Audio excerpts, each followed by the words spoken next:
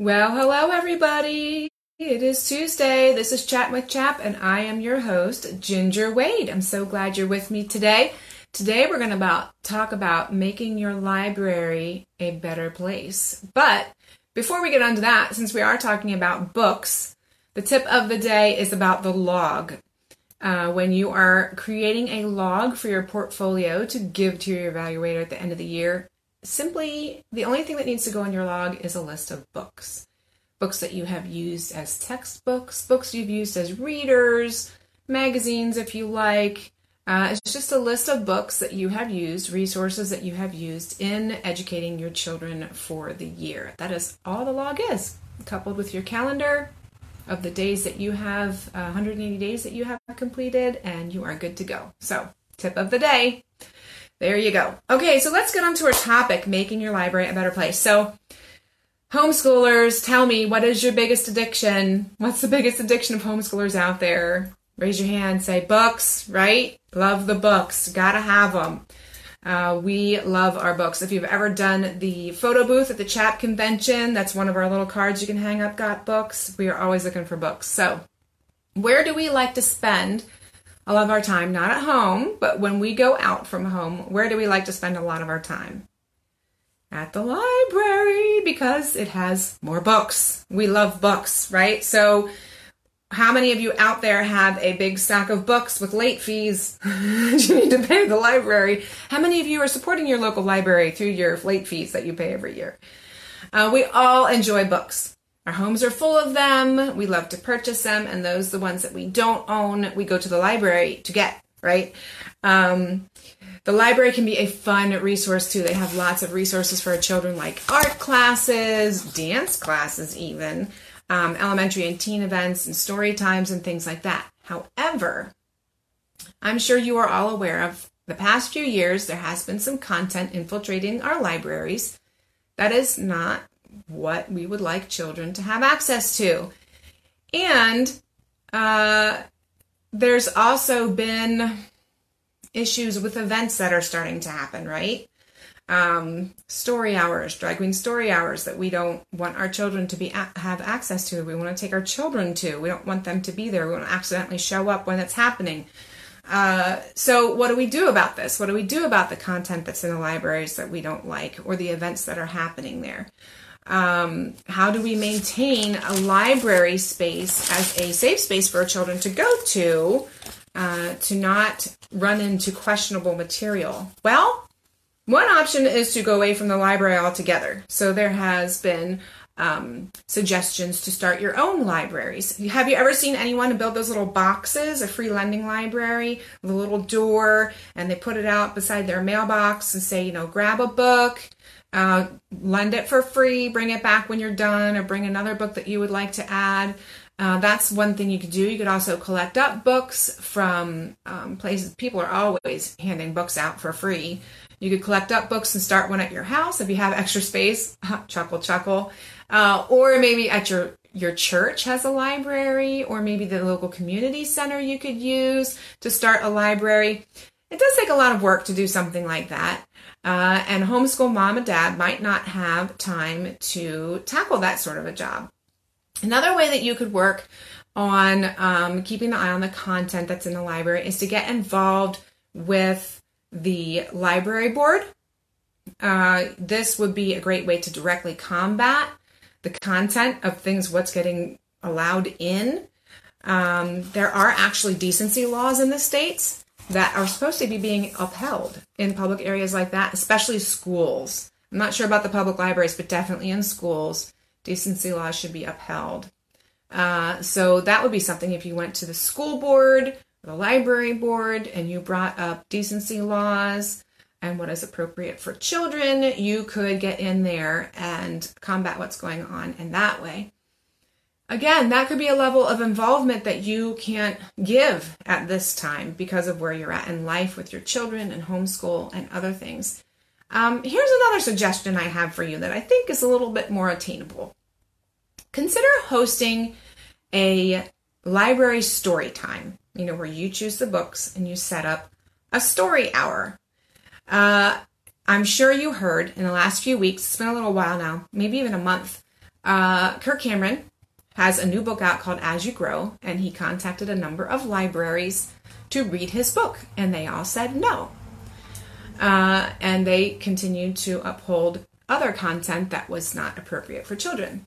So there was one library who ended up changing their minds and allowed him to be there. And guess what? Like 2,000 people came or something. It was a crazy number of people that came to listen to this story time. And what does that tell you? It tells you that people want that kind of content. They want the good things. They want to hear good quality stories. So as homeschoolers, we love reading to our children. We're reading to our children all the time. I hope you're reading to your children all the time. It's one of the best ways to educate your children is to read to them. And you know what? Read to them beyond their grade level or beyond the level of reading. Don't just read to them readers of their level. Read to them above their level. That teaches them good grammar and vocabulary and so many other good things. But that's besides the point. We love reading aloud to our children. We have lots of great quality books to share with our children. So here's a suggestion. Why not take your story time to the local library every once in a while? You just ask permission to use the space, and they should be willing to let you use it, once a month, once a week, however often you would like to do it. You can share good quality books with the community.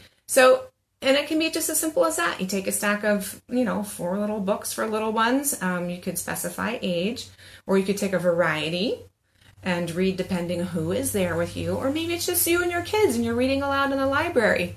That's great. But it's as simple as that. Just take a few books, read some out loud. If you're a little more motivated or like activities that go along with your stories, you could take a game that goes along with your stories. You could take a craft that goes with your stories, maybe even dress up. If you have dress up clothes that match what you're going to read, it would be fun for the kids there to dress up and maybe act out what you're doing while you're reading it. Who knows? It could be anything, but simple reading would be wonderful. So the library should be willing to let you have this time and space to do this. If they're not, maybe it's time to start contacting the library board and finding out why, if you are not allowed to do that sort of thing, read quality books. So it's a great and simple way to have an impact on your community. So not only would you be helping homeschoolers, other homeschoolers show up, you can tell your homeschool friends to come and we'll have story time, but there might be folks that show up that aren't homeschoolers, and this would be a great outreach opportunity. Not only would you be sharing wonderful content with others in your community, but you can also share with those who might need a homeschool boost, a little encouragement, or someone who hasn't chosen to homeschool yet might get in a conversation with you, and you can tell them all about it and tell them about how it's positively affected your family and your relationships and how the kids are learning and stuff. So you never know what could happen from a simple story time at a library. Keep it simple. Make it something that's very accessible, something, welcome people in. It doesn't have to be crazy planned out unless you really like doing those sorts of things. Or maybe you have a team of people who would work with you and one would pick books and one would do crafts or something like that, whatever. Do whatever, but keeping it simple is always great. Just remember, I was reading through Matthew 5 today, and at one point it's, you are the salt of the earth, you're the light of the world. We are the light of the world. So it is up to us to get that light out there. And one way is to go do things like this, a story time, where you can share good things with the community who so desperately wants to hear good things and just needs someone to stand up and do it. So I know you can do it. Consider it. And even if it's not at your local library, maybe it can be somewhere that people are aware of it. Maybe at your church, or maybe at your house, or maybe at your co-op. When co-op is over, you read a story or something. It could be anything. It could be anywhere. It doesn't have to be limited to the library. It could be at the local rec center, if you have a recreation center, like before gymnastic class or something. I don't know. So many opportunities out there. So just think about it. I know you guys have tons of wonderful books. I know you do. I know the heart of a homeschooler. We love our books. So don't be afraid to share those wonderful books with other people around you and to encourage them in their journeys and maybe even bring others in to the homeschool community. So Parents, as you are out there, this is another way that you can be teaching your children and training them to share good, wholesome things with those around you. Teach your children as you teach them to follow Christ in all of life. You're like showing them how sharing your values with others is being a light and being salt. So enjoy your time with your children. Consider doing a library story hour or something similar. Who knows what could happen from that? So thanks for tuning in. Next week, we'll be back on Tuesday. And in 2 weeks, I'm going to be having an interview with my friend Eliza about mentoring. And next week, I'm not sure what we're going to cover, but we'll cover something next Tuesday. We'll see you then, and I hope you enjoy your last day of January. On into February we go tomorrow. All right, have a great day. Bye.